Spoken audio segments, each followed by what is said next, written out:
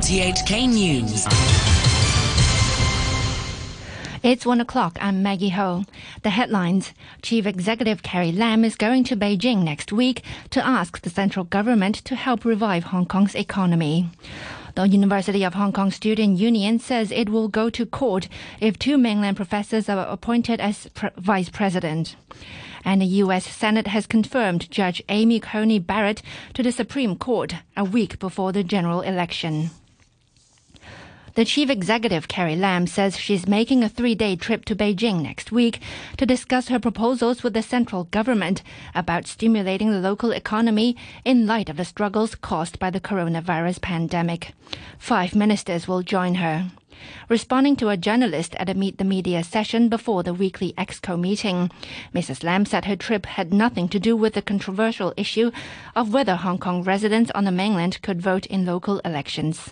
My trip to Beijing this time is solely on the economic side. In light of the economic situation, which of course is very serious in Hong Kong, so at the moment there is no plan to talk about other subjects, including the one that you have mentioned.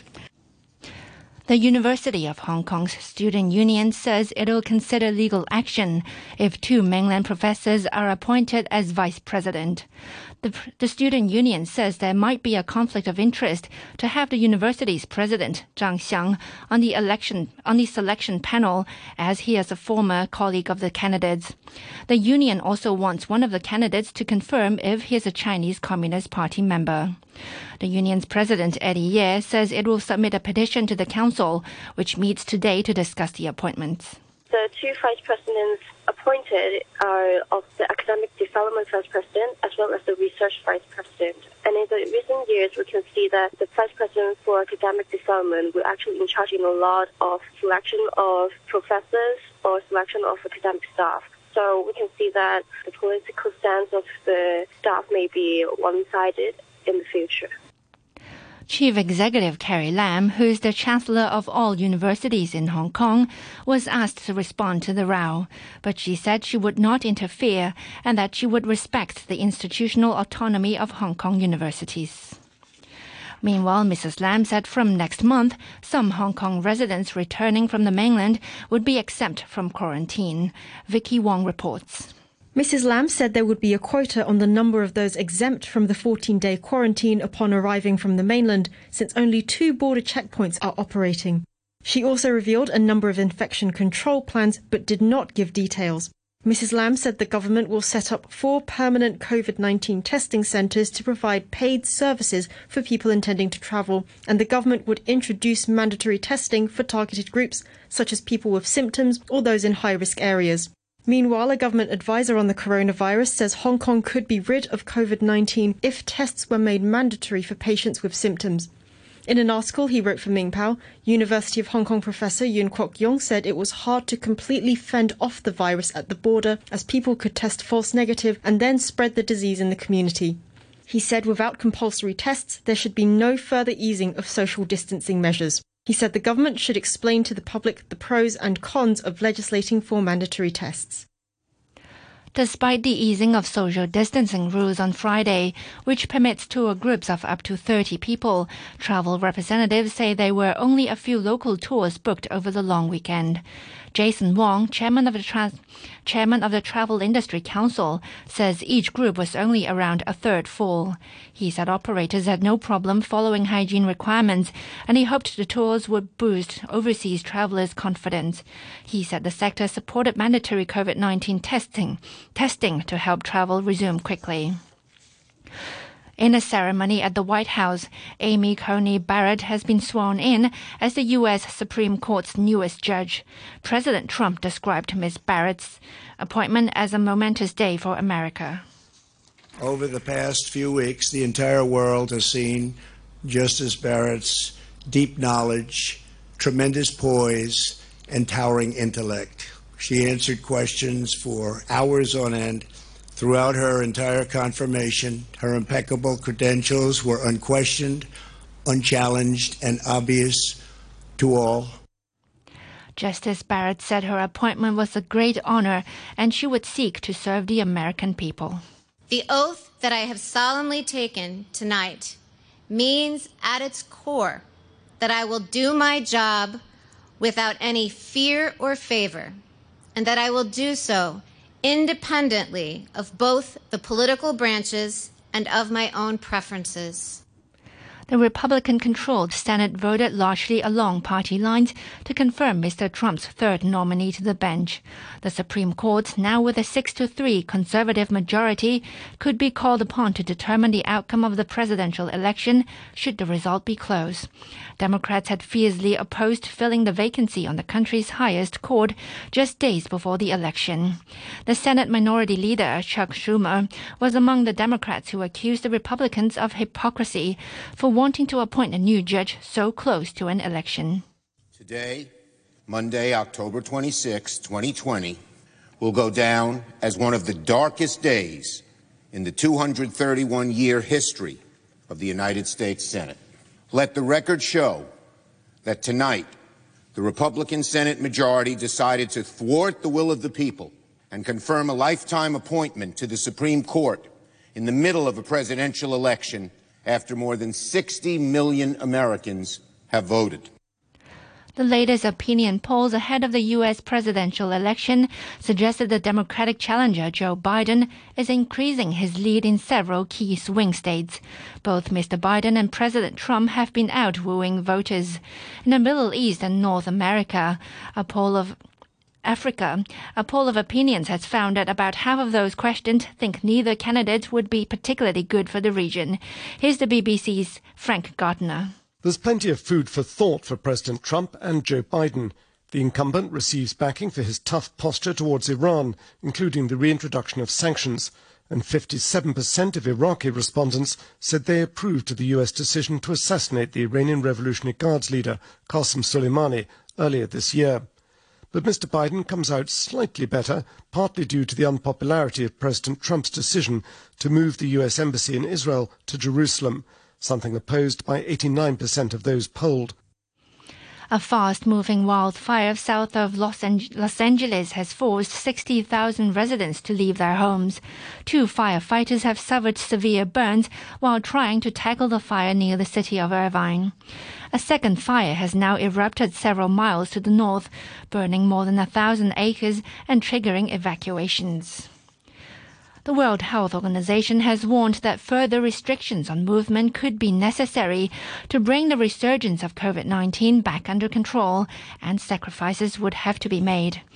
More than 1 million people have died worldwide due to the pandemic, and the WHO's Director General, Tedros Adhanom Ghebreyesus, said countries should not and could not give up the fight.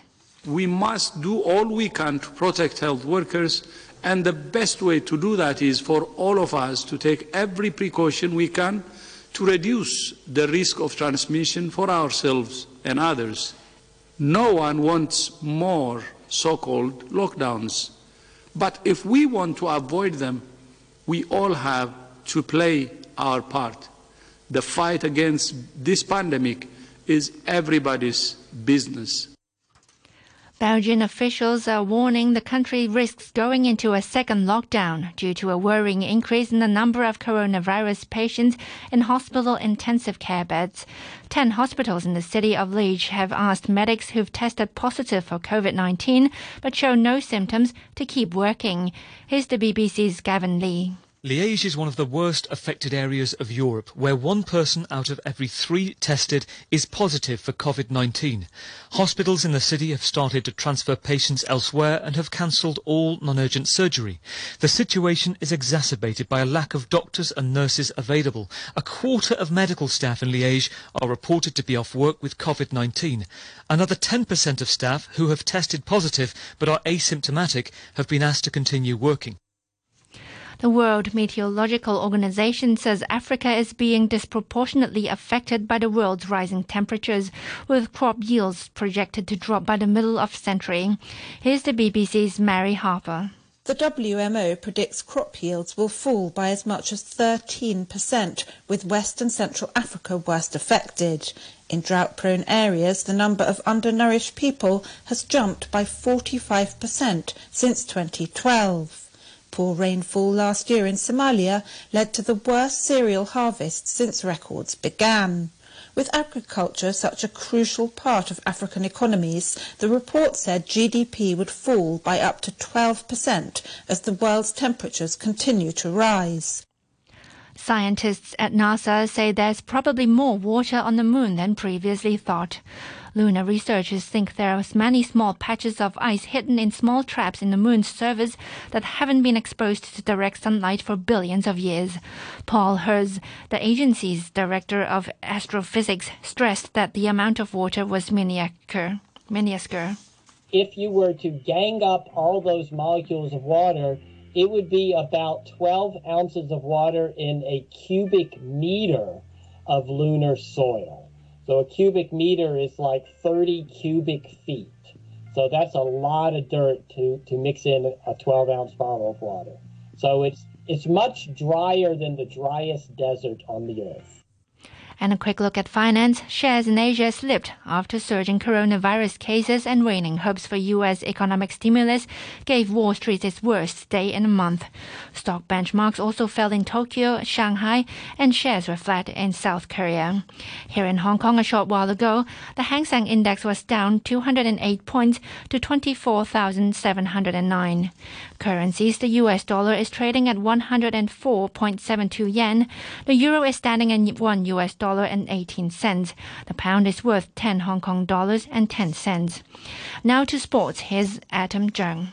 We start with football in the English Premier League, where Tottenham are up to 5th in the table after laboring to a 1-0 win away to Burnley. Son Heung-min scored on the 76th minute for his league-leading 8th goal of the season, assisted by Harry Kane. Spurs boss Jose Mourinho says Kane and Son are friends off the pitch, and that helps the team. This goal was a set piece and is a little bit isolated from the context. But what pleases me more in Harry Sonny is that they are two top players, but close friends, no jealousy. I play for you, you play for me. We both play for the team. We both play for Tottenham. So credit to them, to great players, to great boys. In the other match, Brighton drew 1-1 with West Brom. The Liverpool boss Jurgen Klopp has spoken highly about the way his players are responding to adversity. Last week's Champions League opening win at Ajax was Liverpool's first victory in all competition in October. They followed that with a 2-1 Premier League win over Sheffield United on Sunday. Klopp's team hosts the Danish side Midtjylland in the group stage of the Champions League tonight. Last week was not the best week of our lives, let me say like this. So then it's all about showing reaction, because you cannot influence the things what happen to you in life, but you can influence the response you show. And I like the response, to be honest. It was the boys were really ready to work extremely hard again, show real resilience, fighting for a result, digging in, all these kind of things, which is important. I expect that actually, but after the very, very long, very, very good time we had, it's then possible that people react differently, and my boys didn't. So they did exactly what I thought they will do. They fought as much as they could, and we won both games. So that was the part I liked most. Also in action tonight are the champions Bayern Munich, who travel to Lokomotiv Moscow. Real Madrid will try to bounce back from their opening defeat when they visit Borussia Mönchengladbach. Manchester City visit Marseille. The Pittsburgh Steelers are the only unbeaten team in the NFL after they held off the Tennessee Titans 27-24. Deontay Johnson caught 2 touchdown passes from Ben Roethlisberger to help the Steelers win their 6th straight game to start the season. The Titans lost for the first time after 5 wins. Elsewhere, the Kansas City Chiefs improved to 6-1 after an easy 43-16 win over the Denver Broncos. There were also wins for the Tampa Bay Buccaneers, the New Orleans Saints, and the Green Bay Packers. And that's your look at sports. To end the news, the top stories once again. Chief Executive Carrie Lam is going to Beijing next week to ask the central government to help revive Hong Kong's economy. The University of Hong Kong's Student Union threatens legal action if 2 mainland professors are appointed as vice president. And the U.S. Senate has confirmed Judge Amy Coney Barrett to the Supreme Court a week before the general election. That's the news from RTHK.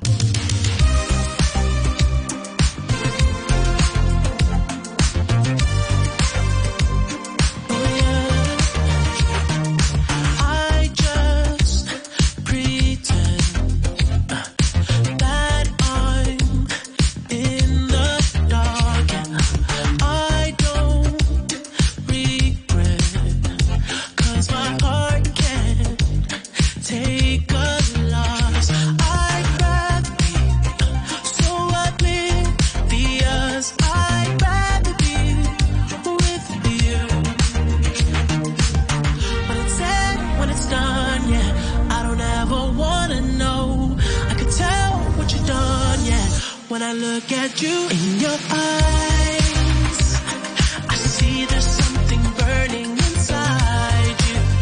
Oh, inside you, in your eyes. I know it hurts to smile, but you try to. Oh, you try to. You always try to hide the pain. You always know just what to say. I always look the other way. I'm blind.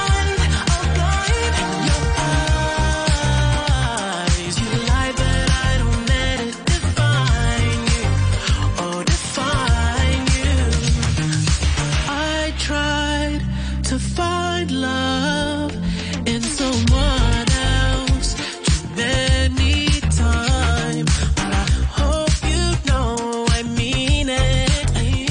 When I tell you you're the one that was on my mind, oh, when it's said, when it's done, yeah, I would never let you know.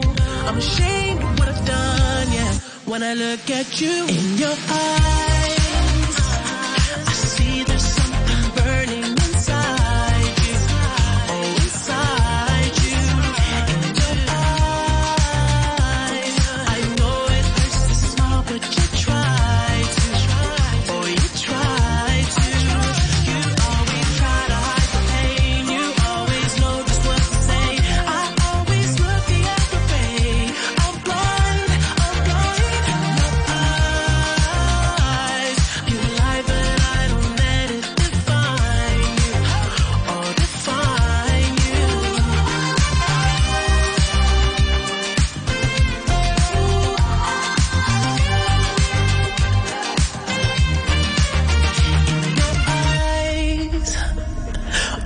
there's something burning inside you.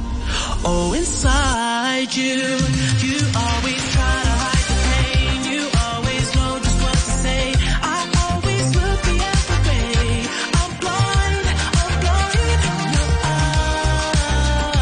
eyes. You lie, but I don't let it define you. Oh, define you.